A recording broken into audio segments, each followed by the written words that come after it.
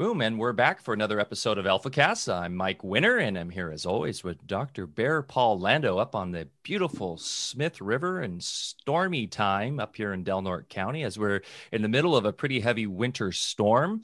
We lost power here yesterday, so fingers crossed the show goes smoothly today. I have a feeling it will. And of course, Bear Lando, you're over there off grid, so you don't have to worry about losing power, I guess, unless the storm takes out your solar. But yesterday, yeah, around this time, we lost power, and it was actually a lot of fun for the kids here because they homeschool right now, and well, they'll be homeschooling for the foreseeable future. So when they lose power, it's candles and books and board games, and they were really having a blast with that. But today we're going to, which we could use right now, we're going to go into the topic of light and the science of light and everything that has to do with it. And this is a topic that's really near to Dr. Lando and to my heart as passionate fans of Walter Russell, who last night I was just telling Jacob before the show, I was reading again The Secret of Light and getting inspired for today. So we can touch a little bit about Walter and his whole cosmogony of light.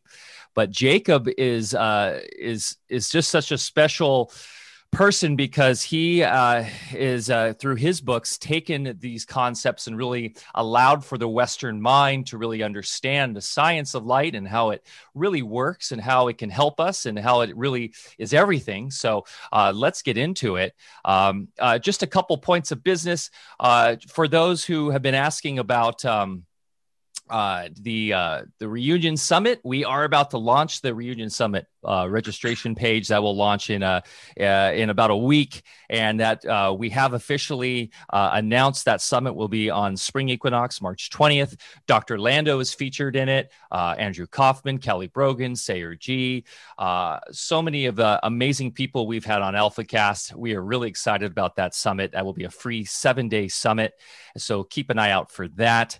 And I know we've been talking about this for months, Bear, but we are very close at launching the GoFundMe for the next step of Alpha Vedic. Many people have been asking about when can we expect to see that and help you guys out so that we can get this commercial building up on the land and really allow for Bear to have his lab up and get into the spagyrics and everything we want to do.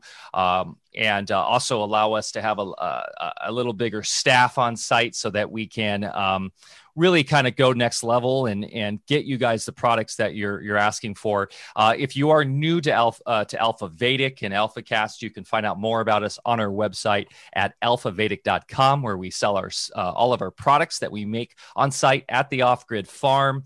That is a wonderful way to support us, as well as joining the co-op, which can currently be done at patreon.com/Alpha Vedic. And as we talk about light today, you'll notice I'm wearing the new blue blockers from Raw Optics. I am loving these. Bear, you have a pair as well, I believe. I don't know if you've gotten yours yet. And actually, Jacob was just telling us that he's very familiar with this company and he has them as well. So that's wonderful. These are the daytime blue blockers, and I'm loving them. So for someone who works in software and is in front of a computer way too much, these are extremely important for me for blocking the blue light. And we can maybe touch a little bit about that today. But if you are interested, you can get 10% off through Alpha Vedic if you go to alphavedic.com/blue blockers. And let's fire up the show. Jacob Lieberman has managed to unravel the secrets of light and offer them to the world as a source of transformation and healing. And that's from Bruce Lipton, who we are big fans of. Dr. Jacob Israel Lieberman is a pioneer in the fields of light, vision, and consciousness, and the author of Luminous Life, How the Science of Light Unlocks the Art of Living, Light, Medicine of the Future, and Take Off Your Glasses and See, as well as Wisdom from an Empty Mind. Originally trained as an optometrist and vision scientist, his life changed in 1976 after the miraculous healing of his own eyesight, leading him to a deeper understanding of light and the science of life. Having helped countless individuals recover their eyesight, he began to understand the words of Jonathan Swift. Real vision is the ability to see the invisible. A recipient of the H.R. Spittler Award for his groundbreaking contributions to the field of phototherapy, Dr. Lieberman is the inventor of the VisFlex color receptivity trainer, Spectral Receptivity System 1, 2, and 3, and iPort Vision Training System, the first FDA-cleared medical device that significantly improves overall visual performance. He is on the board of directors of the International Light Association and is a faculty member of the Institute for Scientific Exploration.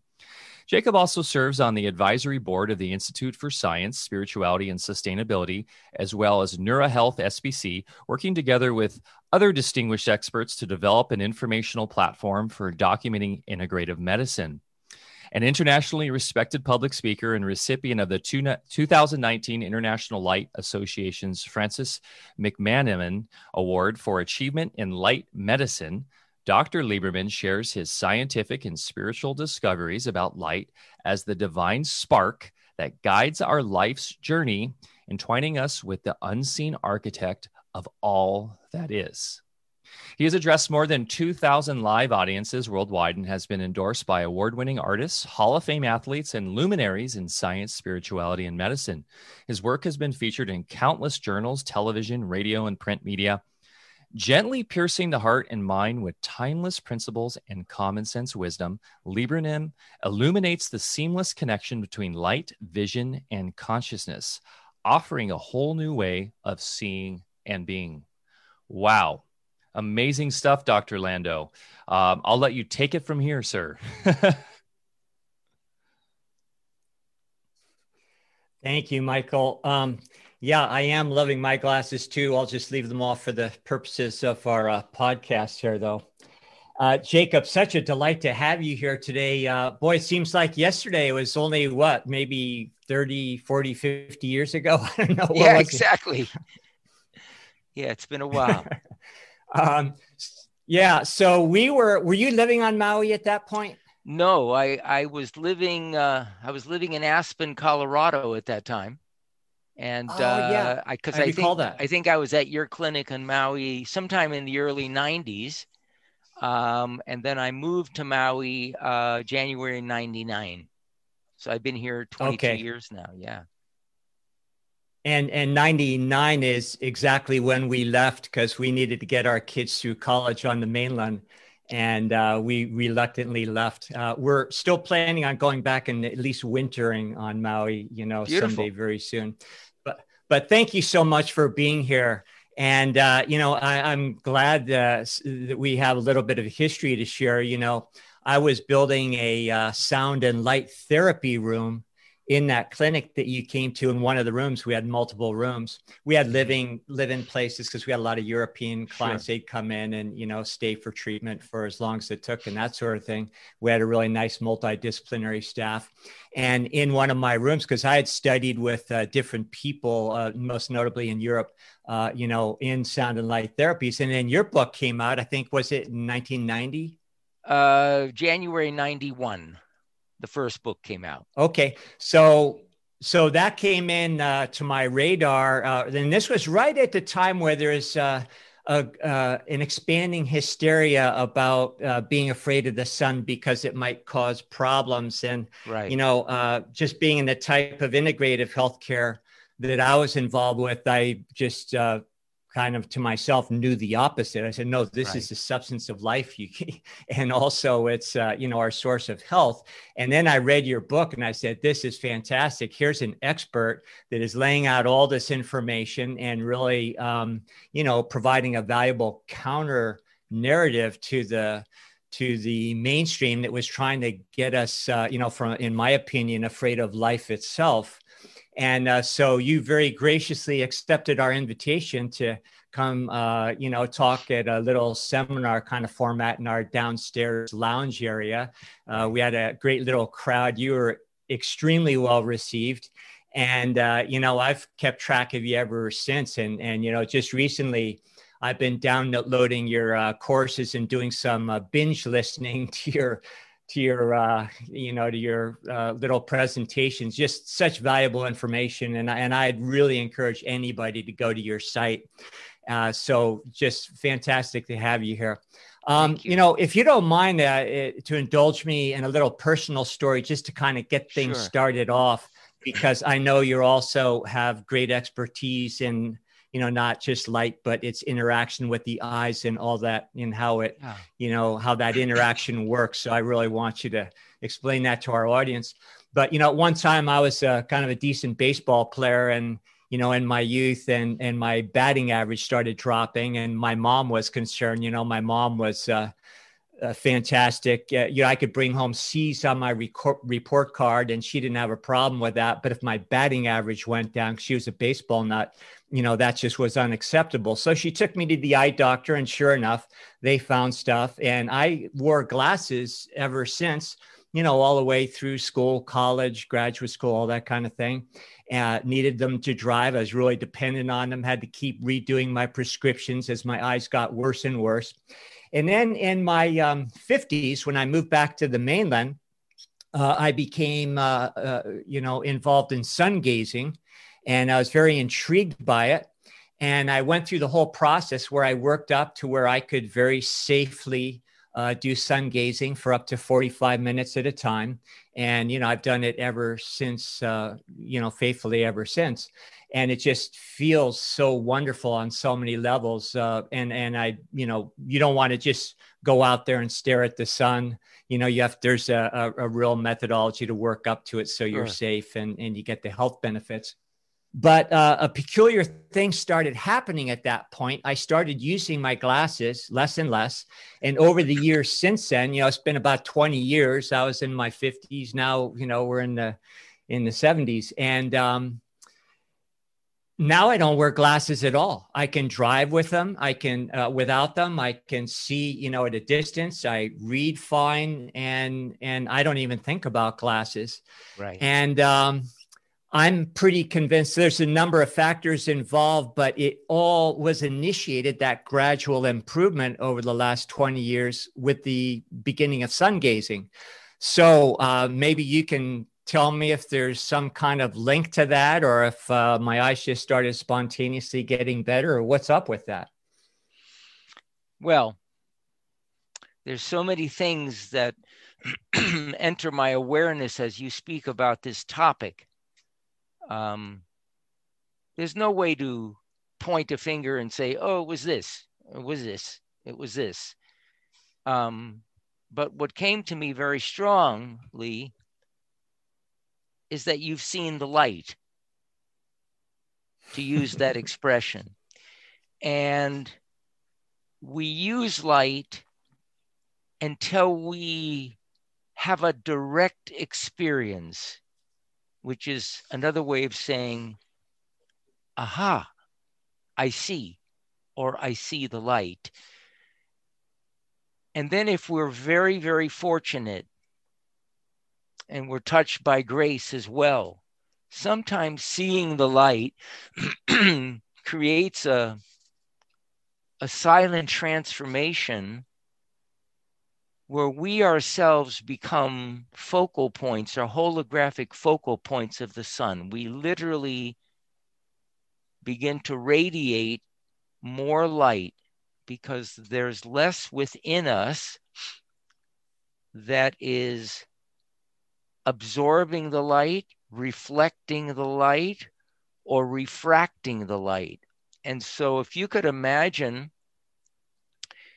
if you had a piece of glass that was without any imperfections, as light moved through the glass, the light that went in and the light that came through would be the same.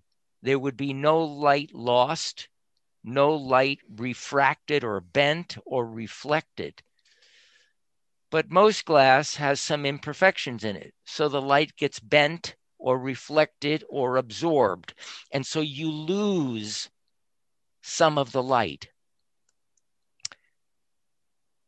When we get touched and see things in ways that perhaps were never seen before, because we're seeing them from a different place, let's just call that at this moment, there's a possibility that there's no loss of light. And when that occurs, everything becomes clear. I don't mean just optically clear, but the questions we once had are no longer questions. There's no more of a pondering about things. There's just some sort of an inner knowing of things. There's an inner clarity that occurs. And I've had the same experience you had.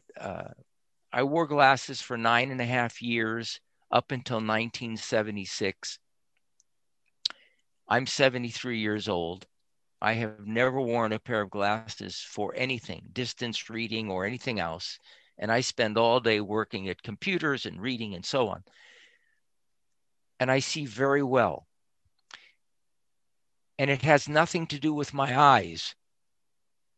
Because if you examine my eyes today, I would be farsighted and have a significant amount of astigmatism, which shouldn't make it impossible for me to see clearly. And yet I do. In the past, I was nearsighted and had a significant amount of astigmatism, which shouldn't have allowed me to see clearly. But after this experience in 76, I did. I should see less now, but I don't. And I'm examined yearly, optometrists, ophthalmologists, and they all say the same thing. What's going on here? And so I've come to uncover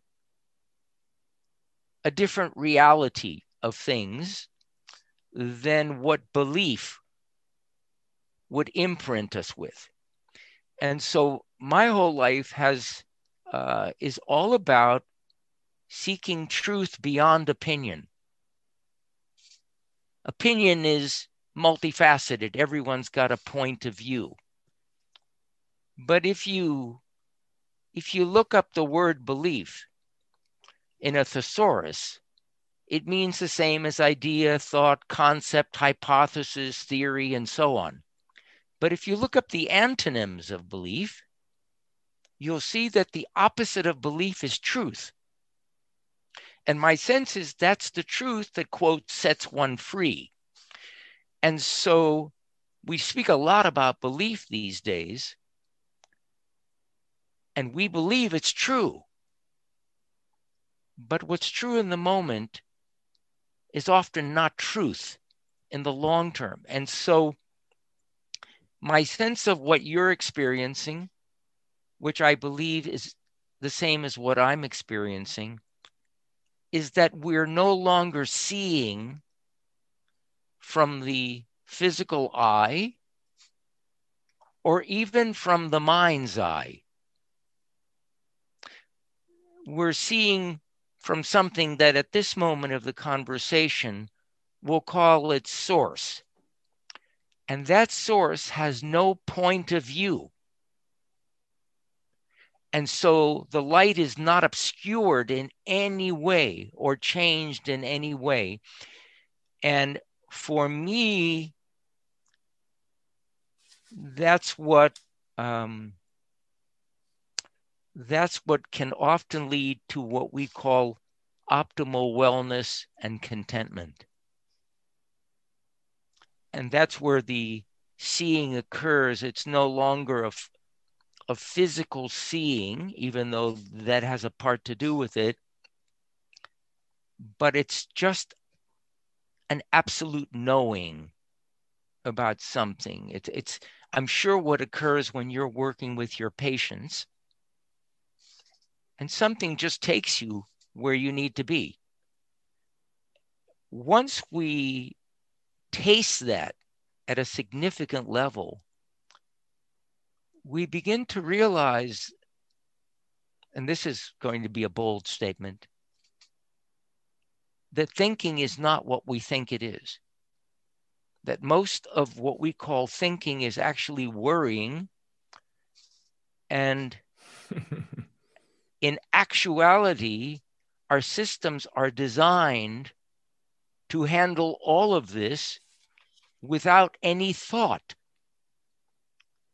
And so for me, that's what all of my work in science and as a clinician, as a person who, like yourself, has worked with many, many tens of thousands of people, I realize I can only share with people what I know by heart. And what I know by heart is what is manifest in my life.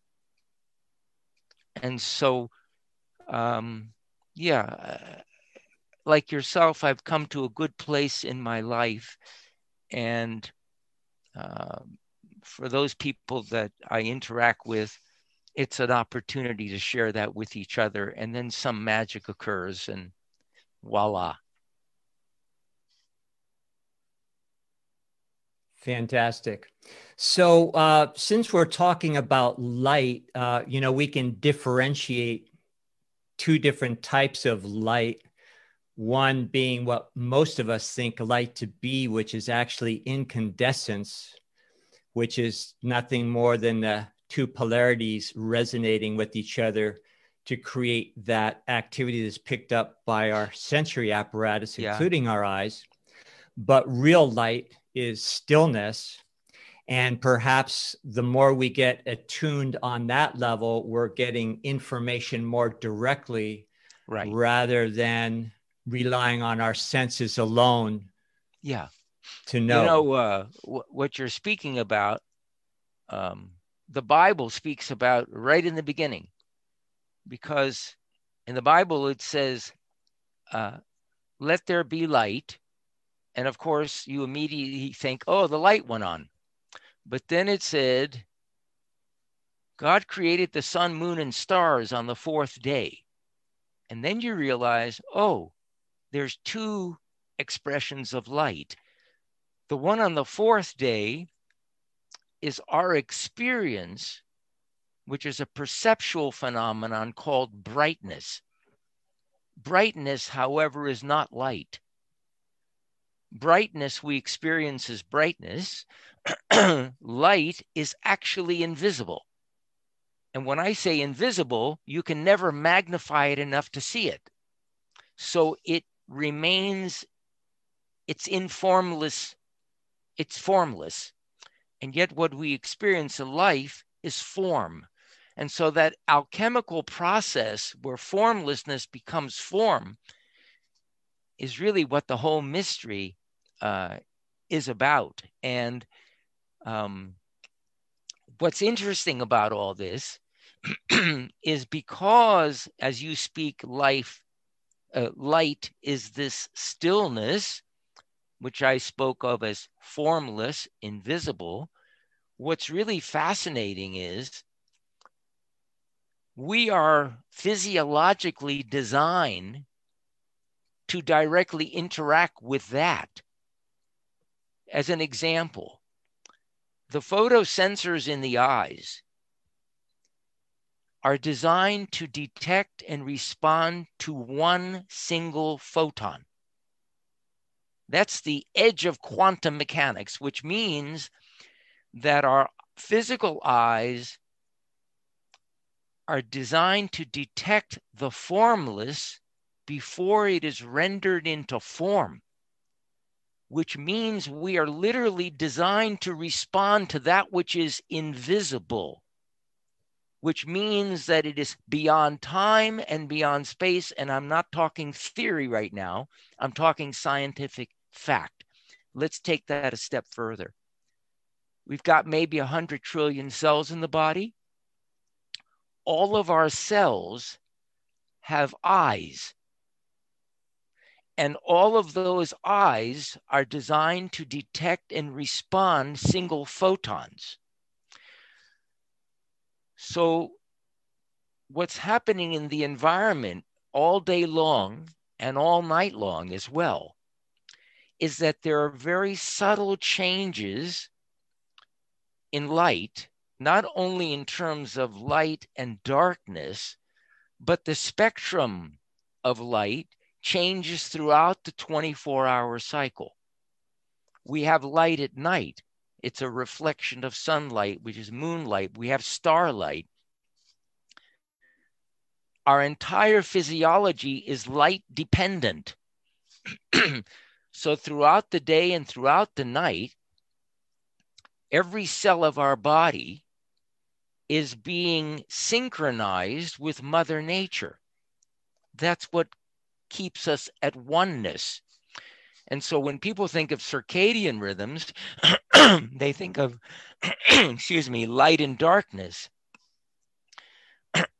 But the 2017 Nobel Prize was awarded to 3 US scientists who basically discovered the molecular mechanism by which the cells of plants, animals, and humans are in relationship with the lighted environment and continually adjusting and orchestrating their physiology so we are synchronized with Mother Nature. In other words, the purpose of light is to bring us into a state of oneness with life. Let's take that a step further. What that essentially means is that the timing of events in our system is designed so we are continually meeting life in each moment. So you live in a place that's more rural. I'm sure you see creatures in the wild, whether they be deer or bear. If you look at those creatures as the seasons are changing, you'll see that everything about their physiology is changing along with Mother Nature. So when we're going from summer to autumn to winter, changes like in skin thickness, in the amount of hair, continually changing, so that when you have your first snowfall and the bear wakes up, the bear Landau, wakes up that morning and there's snow on the ground, the bear doesn't say, "Oh my God, I forgot to get my overcoat at Macy's." The bear is absolutely ready. Why is it ready? Because the cells are aware of what we call future before future has arrived, so that we always meet in each moment in this phenomenon that we call presence, that we think is a personal doing, but in actuality, it's a congruence and coherence when the light that catches our eye and the eye meet. And there's an immediate sense of knowing and sense of directive about how to move in our life. We all think we're looking for life. Actually, life is looking for us. And so what's catching our eye is literally guiding our physical movement through space, synchronizing our physiology. All of that's happening naturally, without doing anything, without intending anything, just being that naturally occurs. And so the idea that we could be doing more or we could be doing less is actually an illusion. It's all actually happening without us. And then we can get into things about mind and how that impacts these things, and what occurs when we uncover the true source of the seeing, at which point mental activity gets less and less and less and less because something is not nourishing it. And we're literally guided continually, just like all of our cells. And then we touch a wonderful place in life. And it doesn't mean that we may not get sick often, or that worry may not arise, or we may not have a relational thing that comes up. These are also part of the process of life. but there is a deep gratefulness, a deep gratitude, something that's incredibly humbling, where you realize this miracle is going on, and while we directly experience it, it's not in the realm of understanding. It's just in the realm of being touched.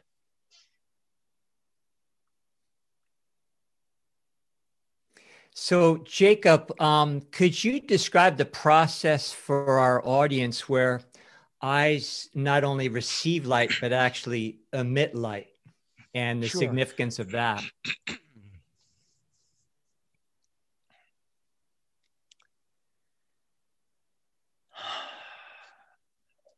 The eye is a gateway. The pupil, that black spot, that opening in the center of the iris, is a portal. That portal allows the flow of light coming in from the cosmos, and it allows a transmittance of light from the inner domain. And most of us see it as a one-way street, but it's a continual interaction. And when we are in optimal health, our body stores light, and there's minimal loss or use of light, which essentially means that that we are functioning at optimal economy. I remember a couple of years ago when I was doing the book tour on Luminous Life, and I was invited to speak at the University of Economy in the Czech Republic. And don't plan any of my talks. When I was introduced, the first thing that came to me is, what am I doing here? Why is it that they invited me to the University of Economy? And then it dawned on me, well, economy is the fingerprint of the universe. Everything in this universe is designed to function at optimal economy, which means you invest nothing and you receive everything. There's no loss of energy. And so when we look at the movement of the planets around the sun and the solar system, the change in the seasons, the change in the tides, you realize there's no one out there pushing these things. They're just happening. And then you look at the internal domain of the body and you realize the heart pumps by itself. It speeds up when it has to. It slows down when it has to. Our metabolism is continually functioning on its own. Our blood pressure is adjusting all by itself. The inner domain is in a continual, inseparable relationship with what we call the environment, although we are the environment. We're not just part of it. And so when we uncover this something that can't be spoken about easily, maybe we'll get into that, we begin to experience something about optimal economy, where minimal energy creates maximal response and the battery is always charged. So we know that the body communicates internally through the exchange of biophotons. Well, when the body is functioning optimally, there's literally no or very minimal loss of biophotons. It's only when there's a crack in the system that there's an escape or a loss of light, and so our battery runs down. So the body stores light. What's interesting is, and one of the things that I've been very intrigued with, is how each of us respond uniquely to the different portions of the light spectrum that we perceive as color. Many years ago, I was invited by a man who passed away, but he is the modern day father of biophotons, a man named Fritz Popp. And Fritz invited me to his laboratory in Germany. We spent a few days together. And I was sharing with him that I discovered that most everyone seems to have a preference emotionally and even physiologically for certain colors and less of a preference for others. And my work is about helping them to broaden their receptivity to the entire spectrum of energy and all of its components. And he got this big smile on his face. And I said to him, "What is it?" He says, "I've never heard anyone speaking about that except me," meaning himself. And he said, "I discovered the same thing about cells. When cells are in an optimal state of wellness, they respond to all the different wavelengths of light identically.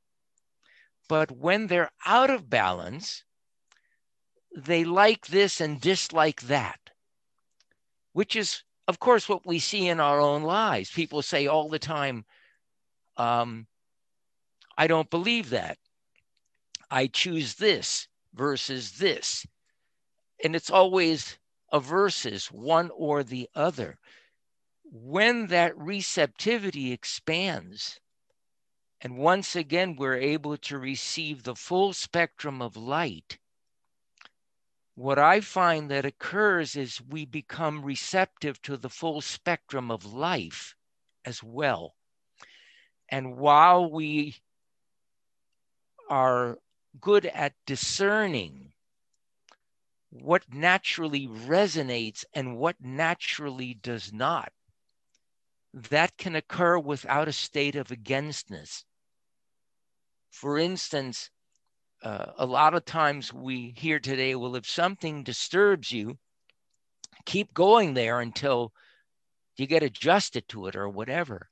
It's sort of like saying if you brush up against poison oak and you get this terrible rash, if you keep going back there, eventually you won't have an allergic reaction. But you can also notice something, that your reaction to poison oak isn't a problem, it's a fact. There's something there that's doesn't resonate. And so when you see poison oak in the forest, you just walk a few feet away from it. You don't have to hate it or love it. You just notice that it's a fact. And so I know we're speaking about light and life and interchangeably, but at the end of the day, we're all in this for the same thing. We'd love to be healthy and we'd love to be as content as possible. And so ultimately, whether you're a scientist or a mystic or a physician or a chiropractor, it doesn't make any difference. That's what we're all seeking at the end of the day. And that is what's intriguing to me at this particular time of my life.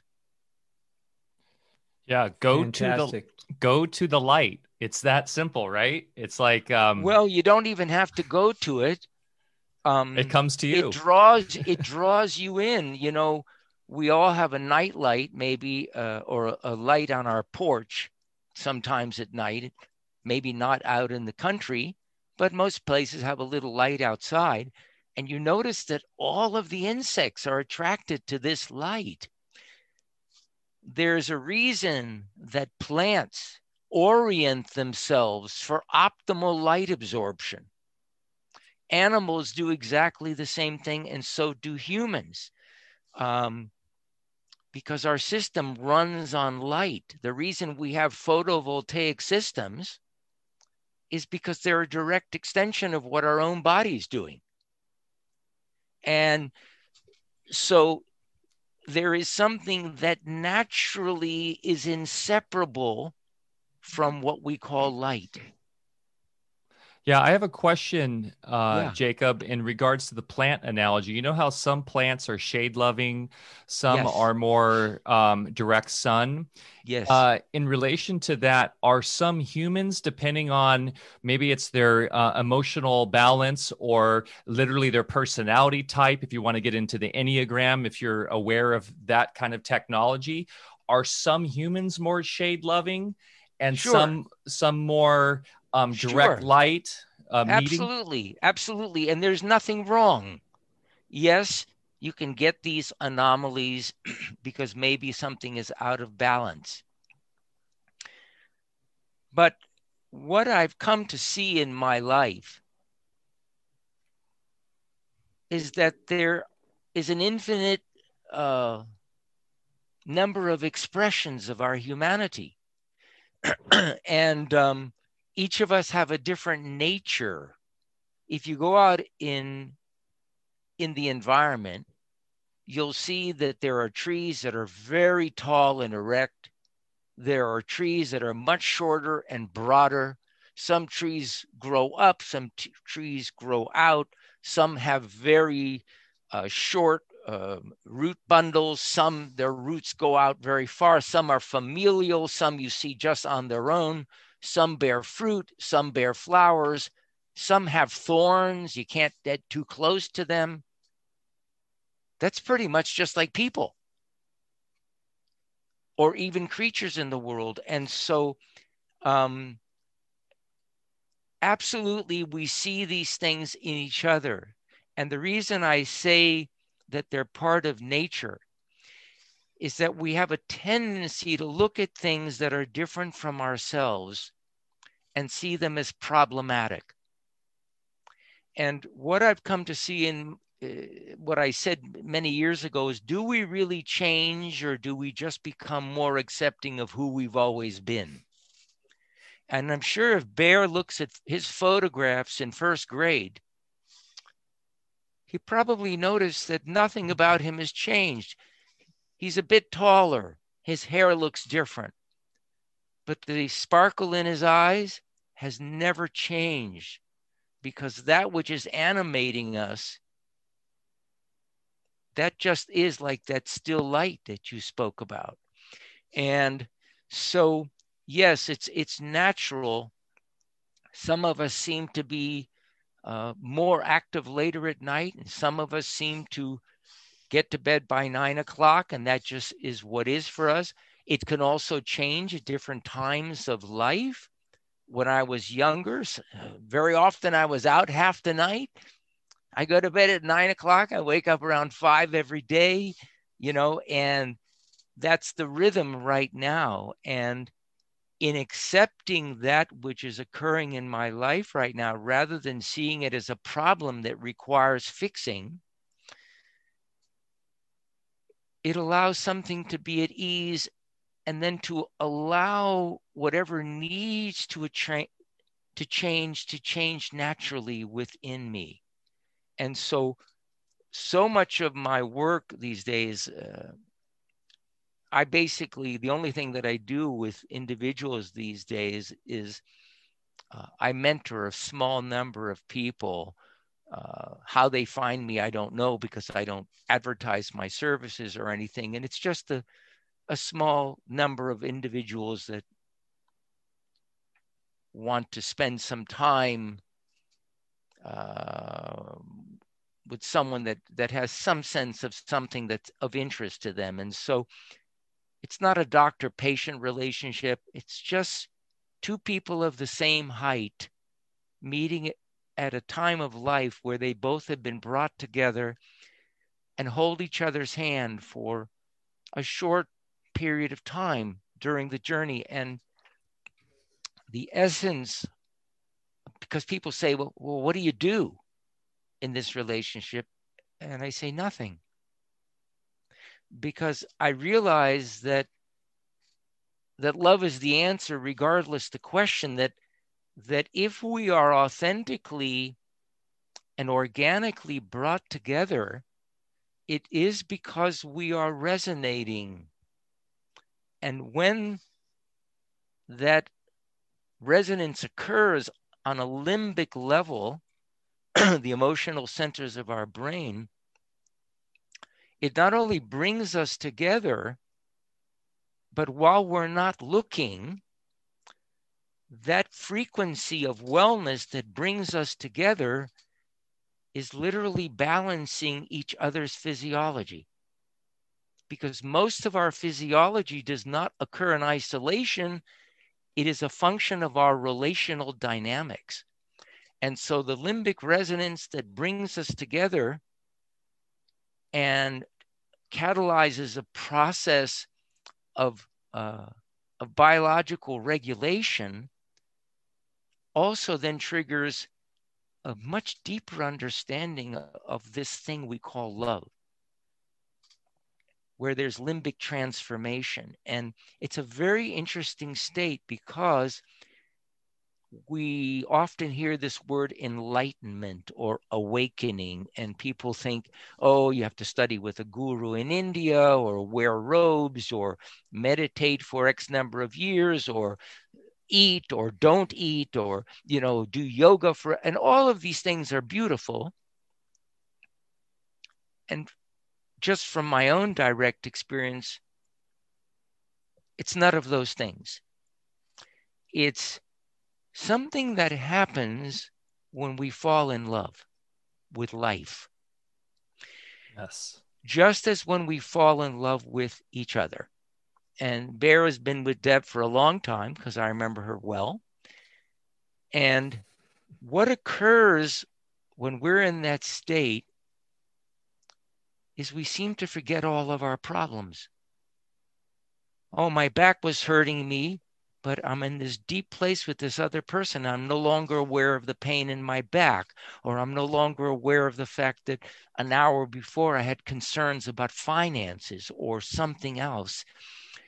And so while we're not looking, when resonance brings us together, it literally lifts us not only into a state of unity, but into a place where it's not about problems and solutions. It's just about seeing. And so I'm not even sure how we got into this place, but my work is really about the fact I no longer see people as problems that require fixing, nor do I see myself in this way. And so when people come, I see so much of themselves in me, either in my presence or in earlier times in my life. And without doing anything, we both come into a greater place of acceptance. And some of that I do. I work with color in a very specific way that I have found that helps that process. So I give them that. But it's all about acceptance. And when that acceptance occurs, the problems seemingly disappear, often on their own. And that does not exclude all of the therapeutic things that we offer to people. It doesn't exclude that maybe at some point we may need a surgical procedure, or we may need an antibiotic, or we may need arnica. Whatever it is, we have a very big toolbox. And we have a toolbox because different things require different kinds of solutions. So what I'm speaking about is not in opposition to any of that. It's just another portion in the spectrum of reality that actually allows all of that to actually become even more effective. Yeah, well said. Well said. Early on in my career, I thought achievements in medicine would come with the more skill sets you could cram into your brain. Right. And I came to realize later on that the real attraction, of people that would come to see me was a matter of resonance. So there's my energy field that would be the reason why they would come see me versus you or somebody else. And then that resonance, that compatibility was that, the real catalyst that made all of the other things you know how to do in the outer actually have some efficacy. And, I'm glad you brought up about the personalities of plants, because, as a farmer these days, which is what I spend most of my time doing, every plant and mostly herbology is what I'm involved with. And that's what we, grow medicinal herbs. Every herb has a very precise and unique character or personality. Yeah. So when I practice herbology these days, compared to in past years when it'd be more about thinking of chemical, characteristics. Right. Now I'm more mixing and matching personalities to find a compatibility between the herbal life form and the human, and to create that resonance is going to achieve the balance. One other thing I want to touch on real quick. Homeopathic herbology. Yeah. Beautiful. And then of course, herbology versus homeopathy versus Spagyricism. Yeah. You're more isolating certain components along the energy matter continuum, depending on what level of the energy matter continuum you want to more target on the person you're working with. So they're all wonderful tools. And there's a level of science that I base a lot of my labs on. And what it allows you to do is you take chemical assays, but you also can extrapolate from the chemistry into electrical vectors. And then those electrical vectors, have really allowed us to understand that our primary source of nutrition is light. Right. And in fact, it's been determined that depending on how efficient our biology is, we get at least 70% of our nutrition directly from the atmosphere, whereas the other 30% that we crudely convert from foodstuffs is then used to jumpstart our system to be more efficient in extracting what we need from the atmosphere. In fact, we had one guest some time ago who is actually a bona fide breatharian. And, she was talking about her experience. And to me, it doesn't stretch my imagination because I know we can exist on light. I did it. I did that. Great. I did an experiment on myself in Australia in 1994. Where I had met people who lived without eating. And I'd heard of these things, but I had never actually experienced a whole group of people that did this. And so in 1994, while I was living in Australia, in Perth, Australia, I started an experiment. And the first 7 days of this experiment, you don't eat, and you don't drink either. And so I went through this process, and I didn't consume any food for 63 days. And I got to directly experience that, one, you can live without eating, even though I enjoy eating. So that's what I do these days when it's time to eat. But it allowed me to discover some very interesting things. When my body reached its optimal weight, it stopped losing weight, even though I wasn't eating. So the concept that you'll just basically disappear over time, I think that occurs from a different mental state than one going into this with a certain level of awareness. The body literally runs on light. Food, as David Bohm said, all matter is frozen light. Food is just condensed light, but you can get it directly. In fact, one of the chapters in Luminous Life deals specifically with scientific evidence around this particular topic that you're speaking about. So there's a lot of fantastic things that are going on.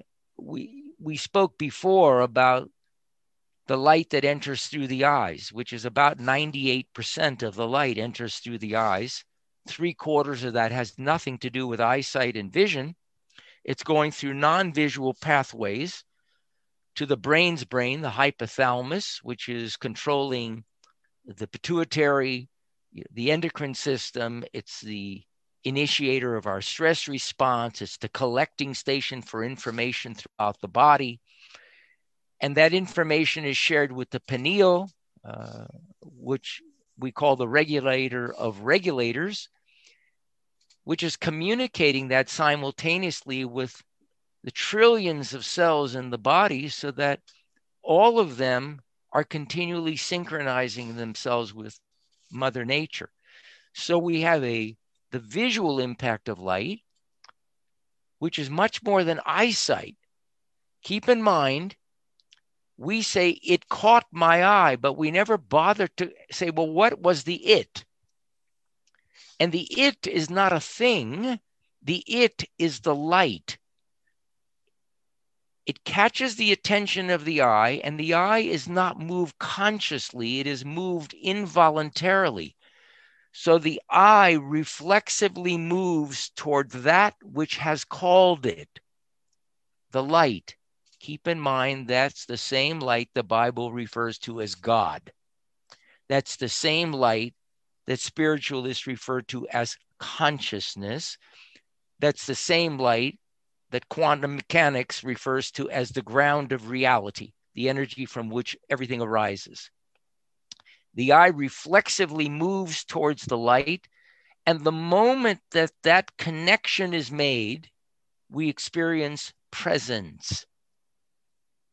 And that's where the download occurs. That aha occurs in that instance. So that light essentially directs us to the next step of our life's curriculum, because it moves us in a certain direction, because that's the direction we need to go. Not because we think that's the direction, because the navigational system of the universe, which is guiding it all, is guiding us along with everything else. And it does it in such a way so that there's never a traffic jam. There's just the miraculousness to it that we have no understanding about. So there's the optical pathway. Then there's the non-optical pathway, which deals with the whole metabolic system, with their circadian rhythms, which I just spoke of a moment ago. But then there's this other incredible effect. 50% of the energy of the sun is in the red and near infrared portion of the spectrum. And essentially what happens there is sunlight triggers the mitochondria, or engine of our cells, and it jumpstarts them to create energy, ATP, which is the energy that cells use for everything. What we didn't realize is that the final step in that process of creation of energy requires red or near infrared light to trigger. And why that's important is that the ability of our cells to regenerate, to repair themselves, to do everything that they do is directly light dependent. And so when light interacts with the skin, there's a network effect that occurs. It literally starts traveling at the speed of light everywhere throughout the body and causing a jump start in all of our cells that gives us energy. Now, because of that, they're now using red and near infrared light in a science called photobiomodulation, the way light modulates biology. And they're using it to treat just about everything, from cognitive decline, Alzheimer's, and Parkinson's, to macular degeneration, diabetic retinopathy, eyesight, glaucoma. If you put one of these light sources against your kidney, you can jumpstart the kidney to function more efficiently than it has, often eliminating the need for dialysis. But it's incredibly effective for issues, visual issues that we had no treatment for before, or certainly not a treatment that was not intrusive. And that occurs because the retina of the eye has the highest concentration of mitochondria in the body, because the eyes run on light. So you can use light in an incredible number of ways to effectuate improvements in biology, because, you've become a farmer, which is what I'm hearing you say is you're outdoors a lot. You're working with the land. Well, prior to 1900, 90 to 95% of the population in the US spent their days outdoors. Now, 95 to 99% spent their days indoors. So we are very light deprived, most of us.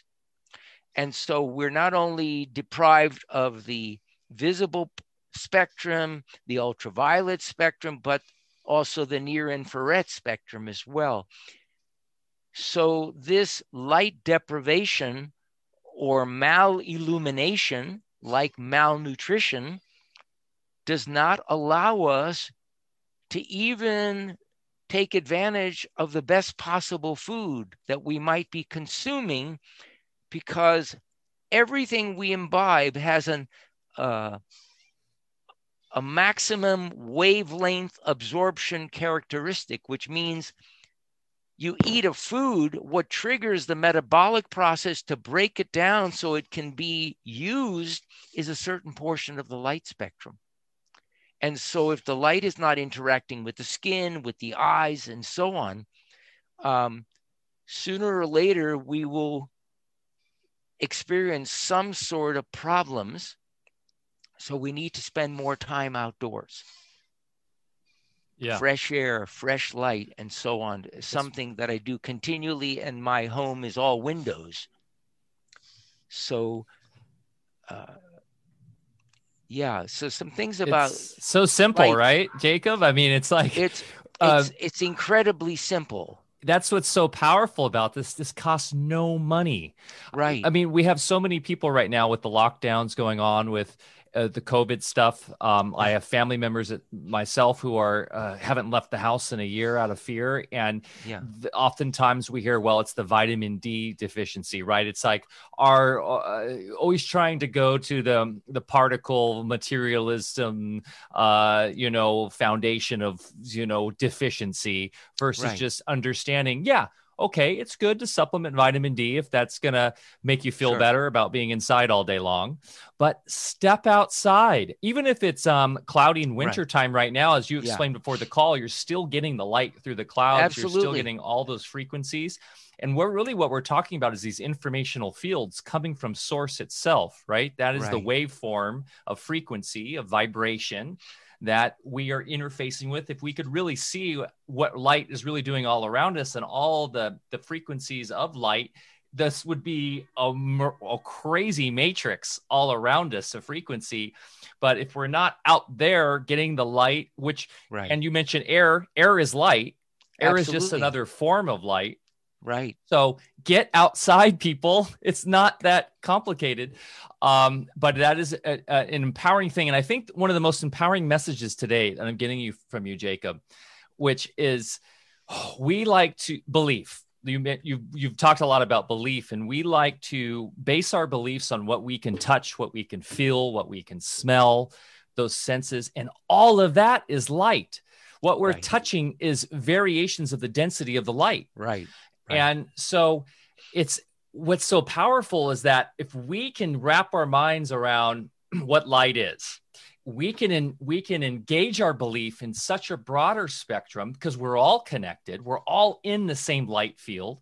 And I love how you say, like, my presence affects other people's presence around me. Right. There's a direct connection there.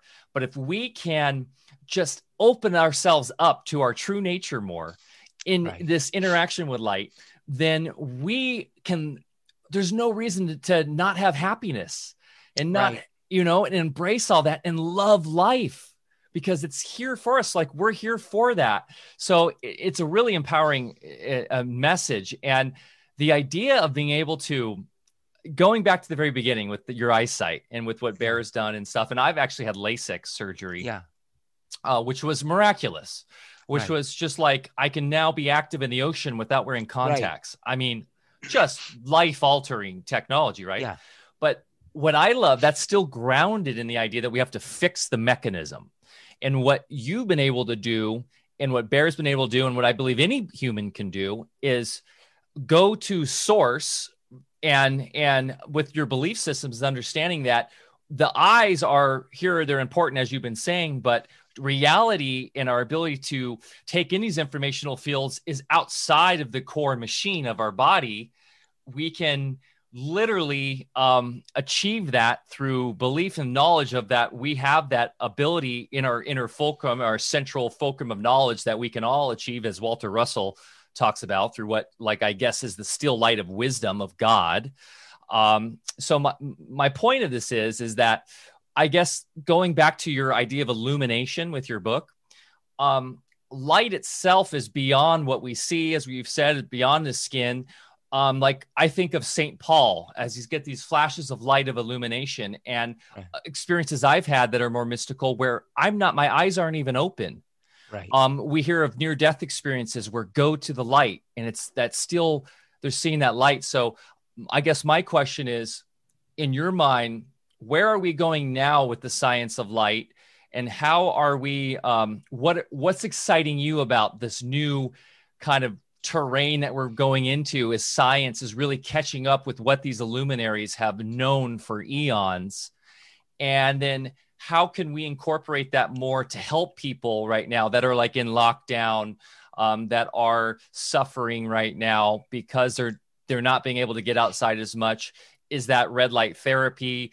Are there things that we can do? Or is it just as simple as understanding that you just need to get outside and enjoy nature and embrace what this realm has given us from the very beginning, which mankind has developed in? I know it's kind of a roundabout question, but we're all about solutions here. So I'm trying to really inspire, but also give people solutions, so that maybe they're still trapped in these belief systems of what the current, what they've been currently told by their physician or by their parents or whatever. And, it's a stretch for them to go to just living off light, but what, in your mind, are some steps people can take to start embracing this more and enveloping the light more? Ultimately, we need to uncover who we are.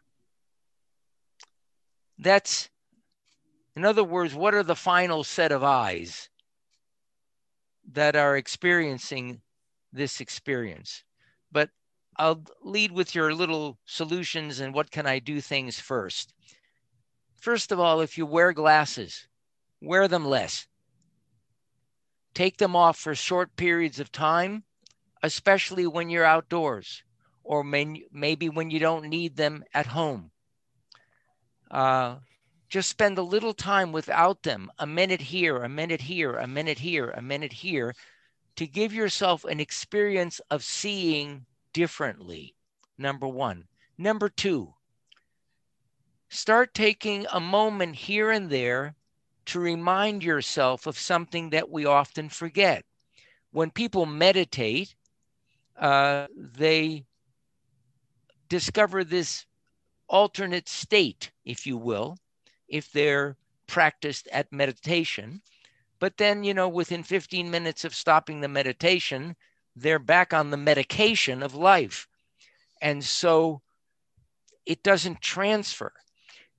So what I started doing years ago is I took my 20-minute meditation and I made it into 21-minute meditations. So what I suggest to people, men, for instance, when they go to the bathroom, they stand up to urinate. Forget that. That's ancient. Sit down from now on. When you sit in the bathroom, close your eyes. Notice that your body naturally inflates and deflates. You think that you're breathing, but you're not. Something is actually breathing you. And this fluctuation of expansion and contraction is going on in every cell, every organ, every gland, every cellular component of your body, every molecule and atom in Mother Nature. The earth itself is continually expanding and contracting. It is, and so is the universe. It is a measurable phenomenon. So what we experience that we call the respiratory cycle is actually our physical entrainment of the frequency of wellness, the heartbeat of the universe, if you will. So when you go to the bathroom and you're doing nothing else anyway, just sit down for as long as you're there and just notice this. And in noticing this, you'll also notice that sometimes it stops. And when you notice it stops, you'll notice that you're thinking. But when the thinking stops, it starts again. So every time we think, which is our way of efforting, trying to make things happen our way, trying to orchestrate life, we stop the flow of our life's force. When we see that, there's nothing to do to fix it. The seeing of it is the fix. So it's not about doing something, it's about seeing it. It's about having an epiphany. Oh my God. And then it changes from then. So every time you have 10 seconds, 30 seconds, close your eyes. You can even do it eyes open when you're driving. And just notice this rhythm. It's very, very subtle, but the noticing of it is curative. Number 2, obviously in winter, this is more difficult, but get outside and begin simply by removing your clothes. Not in the winter, you might get too cold. Lay for 1 minute on your back and 1 minute on your belly. And every day increase it by 30 seconds or so until you get to maybe 20 minutes or 30 minutes total, because your body runs on light. And you will see incredible effects when you let large portions of your body receive the light. We spoke about vitamin D. Vitamin D deficiency is associated with every major disease of civilization: cancer, osteoporosis, diabetes, heart disease, and so on and so forth. So these are very practical things that you can do. If you wear sunglasses, there's nothing wrong with wearing sunglasses, but don't wear them every single time when you go outdoors. Use them when you're maybe driving into a sunset and it's excessively bright. That's a perfectly good time to use them. Or if you're skiing, but to put them on automatically when you go outdoors interferes with your health and wellness. So those are some little practical things. Now let's talk about what's really, really important. Can I ask one more practical thing, Jacob? Sure. What about sunblock? I think everything in moderation is of value. If we spend time outdoors every day and we allow our body to receive light, one of the effects of that is that our skin naturally thickens and protects us. And so in that case, we don't need a lot of sunscreen or any sunscreen whatsoever. But if you're indoors the whole week, and then on the weekend you go to the beach and you spend 7 hours on the beach, you're probably going to do some damage because you've had too much sun at one shot. So if you use moderation, then the use of sunscreens can probably be abandoned or very much minimized.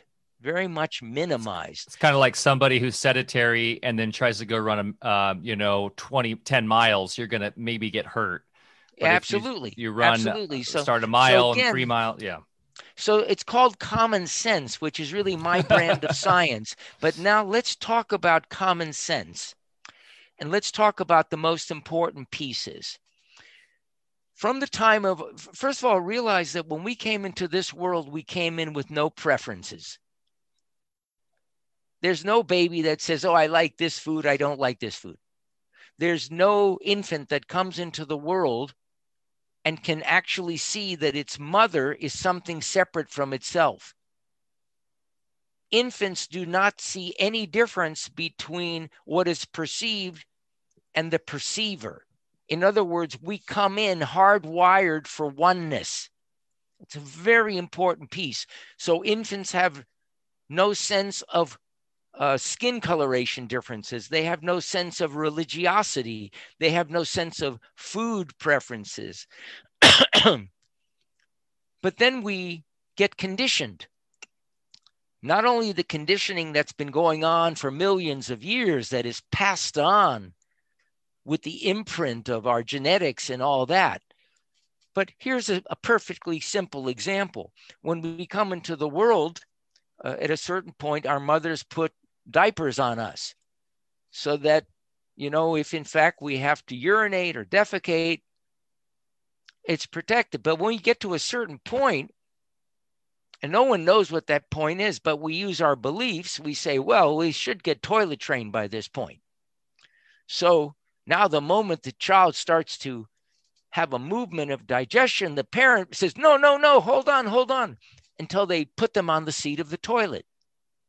And so you get the first message that you have to hold something that naturally occurs by itself. You have to hold your bowels. And then, of course, when you get a little older, mom and dad say, go to the bathroom now because we're not going to be able to stop once we start driving. So you learn how to control your bowels and how to force them. Well, that's a single example of conditioning, but that goes on everywhere in our life. When you come into this world, if you're a boy, you don't get a pink blanket, you get a blue one. You get a name that's associated with males, but not with females. There's all kinds of ways in which we are conditioned from a state of being hardwired for oneness to a state of conditioning of what we call duality. And then we're led to believe that this duality, which we experience mentally in the mind, is the way we control life. I don't mind it. I have a mind of my own. A mind is a terrible thing to waste, is what we used to hear as kids, and so on. You need to switch your belief system. You need to make better choices. But few people realize something. Most of us are aware at times of when there's activity going on in the mind. Most of us can actually notice chatter going on, concern going on. We're certainly aware when we're interacting with ourselves with this mind. But few of us realize something. The only reason we're aware of it is because we are not it. It is no different than watching your television from the couch. You may get moved by what's going on the screen. Your heart may speed up or slow down, or you may bring a smile to your face or something upset. But you don't ever believe that you're the television. But when it's happening somewhere that we cannot put our finger on, between that and our own conditioning, we've been led to believe that it's my mind. So we identify with the activity of the mind. And that is why the field of psychoneuroimmunoendocrinology was born. Because when you identify with the mind, the activity of the mind is instantaneously reflected in one's biology. Mind, body, medicine. But what happens when you don't have a point of view. And you can't get no point of view from the mind, because the mind only has point of view. Now, throughout the past, wise people have spoken about this. Jesus was quoted as of saying in the Gospel of Thomas, when up is down and down is up, when the outside and the inside are the same, when you see a man as a woman and a woman as a man, then you shall enter the kingdom. In other words, when you see no differences. The great sage Sengsten in the Sin Sin Ming said, the great way is not difficult for those who have no preferences. When love and hate are both absent, the world is clear and undisguised. Make the slightest distinction, however, and heaven and earth are set infinitely apart. So many people have said this in different ways. And what they're saying is that the clarity that allows one to live life simply, as Mike said, is when one sees it from no point of view. This mechanism that is integral to our humanity, which notices all that is, it is that which not only notices the events in the outer world, the sensations of the inner physiology, the somatic changes, but is also aware of that process going on inside, that minefield that we're continually walking through. That which notices that doesn't speak. It doesn't have a voice. It only sees. It is a field of awareness. I call it pure awareness, but most people refer to it as consciousness. But they say, oh, it's my consciousness, or you need to raise your consciousness. Consciousness is not an individualized thing. Consciousness is the ocean that is common to everything. When the drop falls into the ocean, the drop no longer exists. It then becomes the ocean. When our identification, which for most of us is with our mind, our belief, when you begin to uncover that the only reason you are aware of what's happening in the thing that you call your mind, which is actually not yours, when you begin to notice that, after a while, the identification is more with the noticer that has no point of view than that which is being noticed. And that's when one begins to see without their eyes. Wow. And that's when one begins to recognize that life is continually guiding every single step of their life. You know, I live on Maui. Every year, tens of thousands of whales navigate themselves without compasses, without any sort of technologies. They don't have iPhones. They go from Alaska down to Maui. And for the most part, regardless of weather patterns, currents, or anything like that, and they don't have any GPSs, they travel in straight lines. And they get to where they're going, just like migrating birds. Now, a lot of that is being guided by light. Humans have the same mechanisms in their retinas that birds do that travel tens of thousands of miles on their migratory journeys without any maps. Humans have the same mechanisms in their eyes that allowed animals in Asia, when the big tsunamis came, to know 2 or 3 days before the tsunami arrived that something was coming. And because of that, none of the wild animals drowned in the tsunami, but 150,000 humans did. The only animals that were killed were domesticated animals. So what I'm saying is, we all have a sense of knowing, or a sixth sense. You could call it a psychic sense. We're all sensitive, but not because we've developed and we've done this or that, because it's natural to us. It's part of our makeup.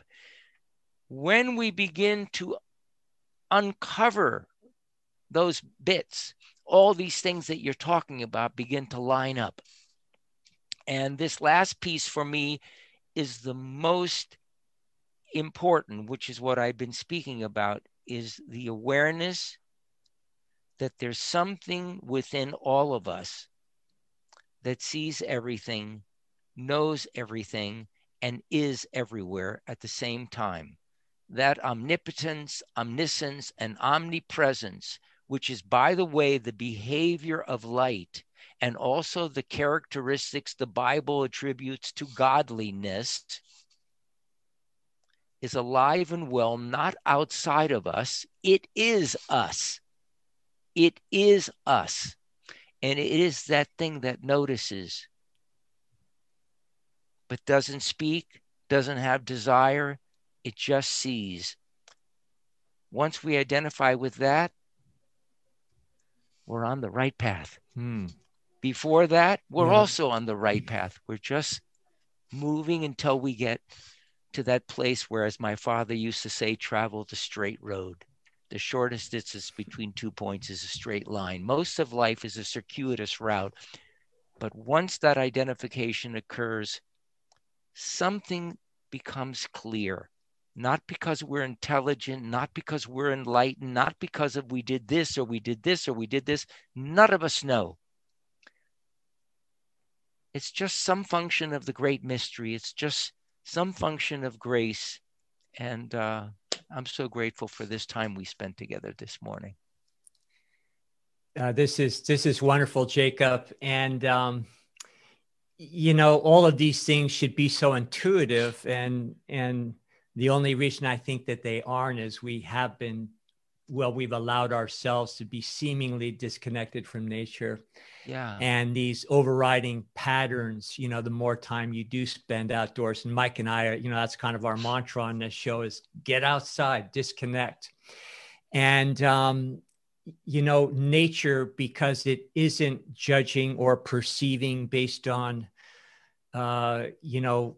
encoded neurology, based on belief systems and conditioning. Right. It just is. And then that, over time, the more you're out there, it does resonate. It does kind of bring more to the surface that those innate qualities that you described that are, not just unique to whales, but, alive and well in us at the same time. And it is simple. It's a very elegant way of living. And, we think of civilization as all the amenities and electronics and things. And, the more we have lived off grid in our situation, when we go into the city with those amenities, to us, that is roughing it. When we get back out on the land, it's, all of a sudden you have an ease in your being. Oh, yeah. And you have less of a tendency for your mind to just be running the show. It's very natural just to be still and not even have to think about a meditation practice or have a mantra or some such thing. You just, become really enmeshed with the larger patterns that, we were a part of all along. So your message has been so great here. And, the one last comment I'd like to make about sunlight, however we want to think about light, is, described by Walter Russell again, where he talks about that energy coming from the sun is not just photons, it's actually informational fields. And those informational fields are like the owner manuals or the software, for every life form on Earth. So, it's not just about vitamin D, but if we're not in the sun and outside being exposed to that, then we're missing out on all that information that basically tells our biology what to do in the first place. Marvelous discussion, and so great to hook up with you again. And, any parting comments you might have about any of the technologies that you've innovated or just other information that you think our audience would benefit from, please tell us. The use of color is incredibly powerful. Color is a perceptual phenomenon. In other words, it changes with the perceiver, which essentially means that our perception of color is our perception of a certain facet of ourselves. So the way people respond to color is essentially reflecting how they respond to a certain spectrum of energy within the experience of life. We say life is energy. So their response to a perceived color is their response to a certain portion of life. So when I use color and I have people just visualize color, you can do it that simply. You could notice which colors you're comfortable with and which you're not so comfortable with. There's a direct connection between the colors we're uncomfortable with and the life experiences that trigger distress in our lives. That's what catalyzed this broad topic called stress. So if we're having an allergic reaction to a certain color, we will also have an allergic reaction to certain things in our life that are vibrationally related to that color. I also find that there's a direct connection between our receptivity to each of the colors and the functioning of each of our chakras, which interestingly have a color designation because it's that vibratory rate that's energizing that chakra. So color is something we could spend the whole morning speaking about, but one of the things that came to me, more than 40 years ago now, is how to utilize color in a very simple way that helps our system begin to open and become more receptive to the light that's out there. As you know, even if all of us went out into the light, all of us would receive different portions of the light in different ways. And that's because we are more receptive to certain portions of the spectrum and less receptive to others. Portions of the spectrum we're less receptive to are usually associated with something within our lifetime, but more than likely within prior to the time of our birth, that's been passed on from one generation to the next. That's something that's never quite been resolved. So most of us think, oh, I had something that happened when I was 2 years old. But most of what causes us to be the way we are is something that may have occurred 10 million years ago.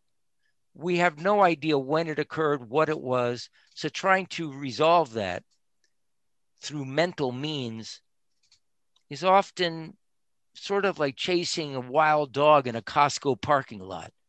Going to be impossible to catch it. So what I notice is I have people experiment with light. I've created a very simple kit with glasses where people put on a certain pair of glasses and look out a window. They notice through certain colors, they can breathe easily. And with others, their breathing is constricted. Well, you know from being a masterful practitioner that when we encounter stress, one of the things that immediately constricts is the expansion and contraction of this breathing process. So I have them experience these colors, different colors each day, not over time, but according to how they breathe with it.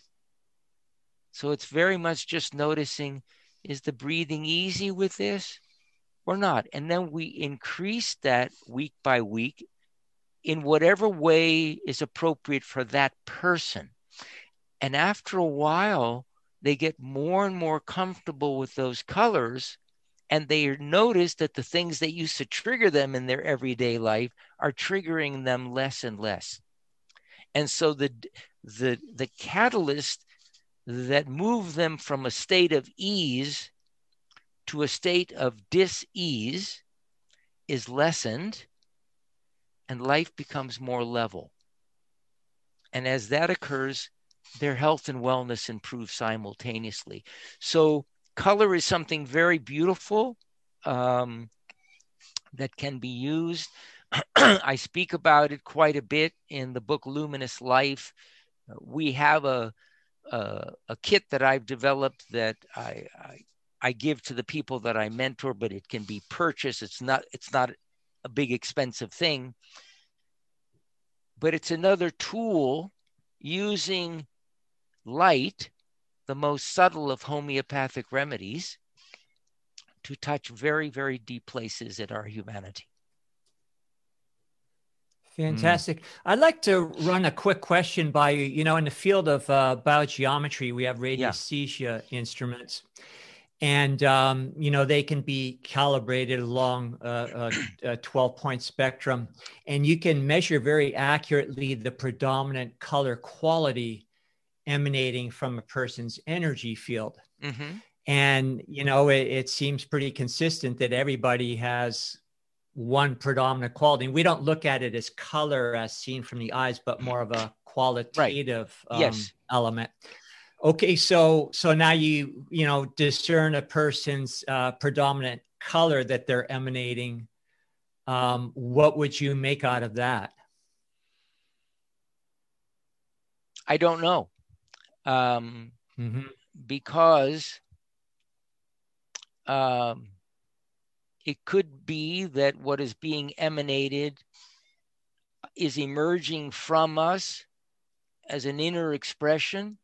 It could be that which is being reflected and not absorbed. I like that. Interesting. What I'm really interested in, you know, our systems are so sensitive. Everybody knows when they're comfortable and when they're not. And so just, for instance, Mike, do you have a favorite color? Yeah, my favorite color has always been blue. Blue, good. So I want you to just close your eyes for a second. Take your glasses off for a moment. Just close your eyes for a second. And I want you to just imagine that somewhere in front of you, at whatever distance feels comfortable, there's like a hemisphere, like a globe, or could be just there's a source of light. It can be any brightness that feels comfortable for you, and it's emanating red light. So you're looking at this globe of light. How does that feel for you? It just felt actually really calming to me. Good. Now just breathe it in and begin to breathe that color into yourself and tell me if anything changes, if you become more calm, or if anything that you notice changes.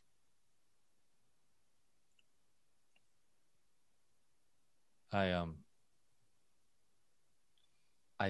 definitely feel calm, but I also feel a little I don't know if the term activated is right in terms of happier. I don't know, like more full. Good.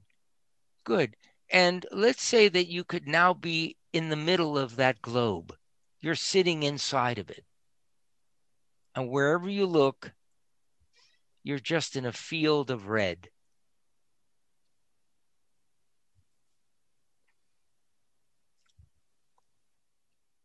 Does that accentuate your happiness?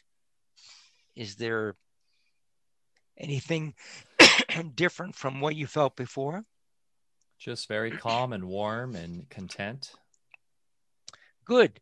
So that's a good sign, because usually when people say, my favorite color is blue, they frequently are shying away from red or some other portion of the spectrum.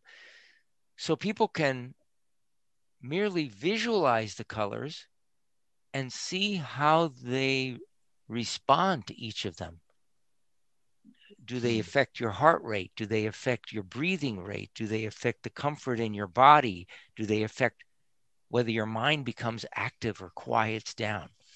And so I look at all those qualities, and then I have people go through a process where they just spend a little bit of time each day with usually 2 colors.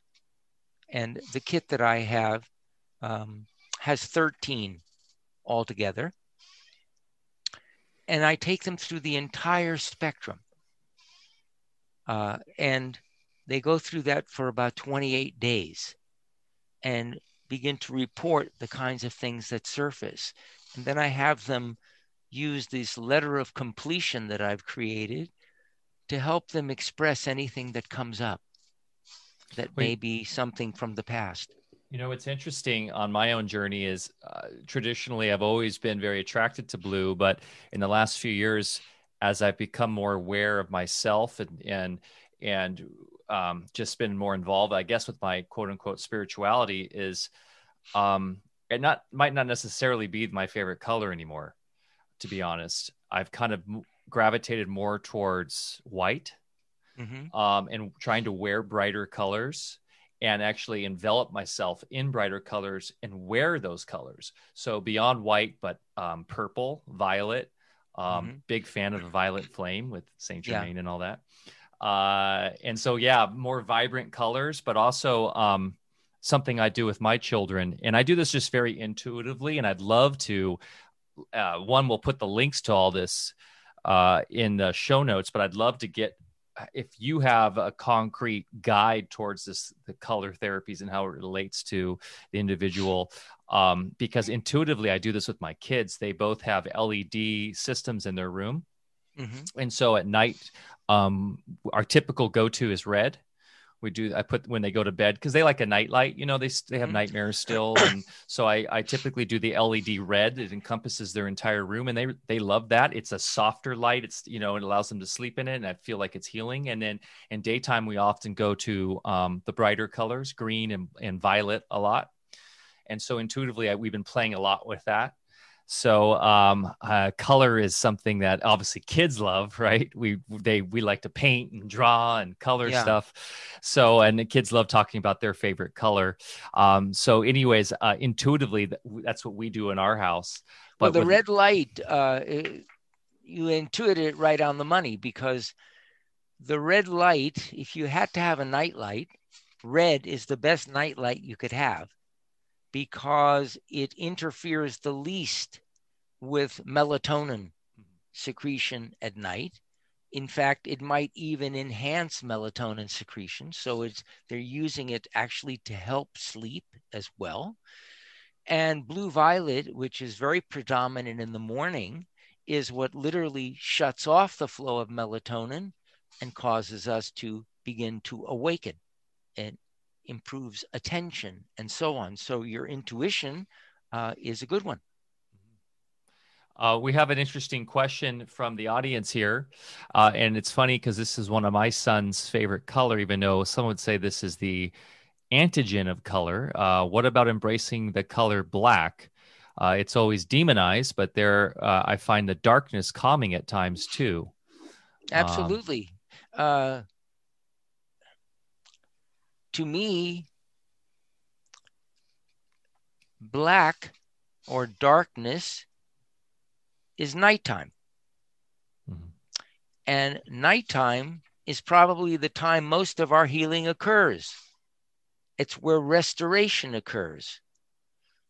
I used an example of a tree before. Part of the tree is in the light, and part of the tree is under the ground in darkness. What do you think would happen if you started taking the dirt away and exposed the roots to the light? The tree would die. So just as most is unknown in terms of knowledge and wisdom and even how things work, we have no idea. We just have changing theories. Darkness is a time of restoration, and it's a time of inner seeing. So at night, we often have dreams, and we see really clearly in those dreams. And in fact, we often see ourselves being in one place and then being at a totally different place with no time lapse, which is a totally different level of awareness. It's not local, but non-local consciousness. Time and space don't occur. And yet that's all happening with the eyes closed and no light. What is it that's seeing? Well, what's seeing is that which never sleeps. So darkness is exceedingly important. That's why we all sleep part of the day. That's where the mind is less active, and that's where a lot of restoration occurs. So as equally important as the light is the darkness. Yeah, and science has shown too, having an extremely dark room. Sorry, Bear, just one quick note. Having like using dark out blinds and is actually much better for your sleep cycle. Even like having no flashing alarm clocks or your phone. Absolutely, any of that, as dark as you can get when you're sleeping. Go ahead. Yeah. No, I was just going to say that understanding wasn't lost on past cultures. For instance, with the yin yang symbol and the darker yin side of the symbol, always notes that nurturing, restorative side. Yeah. Wow, fantastic, you guys. This has been such an amazing conversation. The audience on the live streams are just they've just been really a very positive tone and flow today. Everybody's just loving. We were saying we could listen to you talk all day, Jacob. Thank you. It's a pleasure. So, hey, man, thanks for taking this time today. If you guys are really enjoying this conversation, we highly recommend buying or getting Jacob's books. You can actually see them on our book list at alphavedic.com/book list. So you can support us and Jacob by getting those there. And his most recent book, which is the Luminous Life, How the Science of Light Unlocks the Art of Living, is on there. And that sounds like one I got to order. I'm going to enjoy that one. So please support Jacob and his work. He is a godsend in this realm. And we're so happy to have had you on here today. Any final last remarks for our community before we shut this podcast down, Jacob? Just from my heart to yours, I couldn't be more delighted. This was such a gorgeous conversation, and so sweet to meet you, Mike. And yeah, thank you for, it's so nice to meet other travelers on the same path. It makes life worth living. And we're talking about the resonance that brings certain parties together, and it's just such a wonderful thing for me today, Jacob, to all these years later to kind of circle our way back around and meet up again. So let's stay connected, keep in touch, and I'm for sure going to be following your work. And I'd also really encourage our audience to look at some of your downloads. And if you really enjoyed Jacob's discussion today, you can listen to them of just every every download that I'm listening, I told you earlier, I'm doing some binge listening right now with your material. There's just so many pearls in every single one of your audio files. So, besides the books, I'd really encourage people to go there. And thanks again for being with us. Most of the audio things are available on YouTube or Google or so, you can find all kinds of things that don't cost anything, and you might find something exciting there. Wonderful. Thank you so much. And I think the biggest takeaway for me today is be the observer. Yes. Be the observer.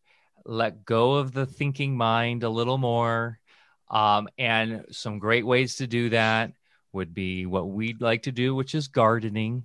But if you're not into gardening, get out, go for a hike, go for a walk. If you're by the beach, lucky you, go put your feet in the sand, watch the waves crash and let go and observe. And hug as much as possible. Yes, we are big into hugging here. Hey, man, thanks so much. And I hope you guys enjoyed this conversation. If you did and you're watching this on YouTube or we're on Library now, on BitChute. We're on this, if you're into the audio version, we're on Spotify, we're on iTunes, we're anywhere podcasts are. Give us a like, give us a follow, subscribe, and please share this with your family and friends. So that really helps us get this amazing information out to more people who are, we're calling 2021 the great unmasking, the great year of awakening. We really feel like it's going to be an extremely powerful year of this Aquarian energy spreading across through the air. And this is a talk that really nails that meme. So thank you guys, and enjoy the rest of your day. And Jacob, you too, enjoy your island life. And I know Bear and Deb and his sons and all of us, we love Hawaii. We next time we're on Maui, let's try to hook up. And, absolutely, without question. Have a grateful day, everyone. Thank you, everyone. Much love. Be well. Bye-bye. Bye.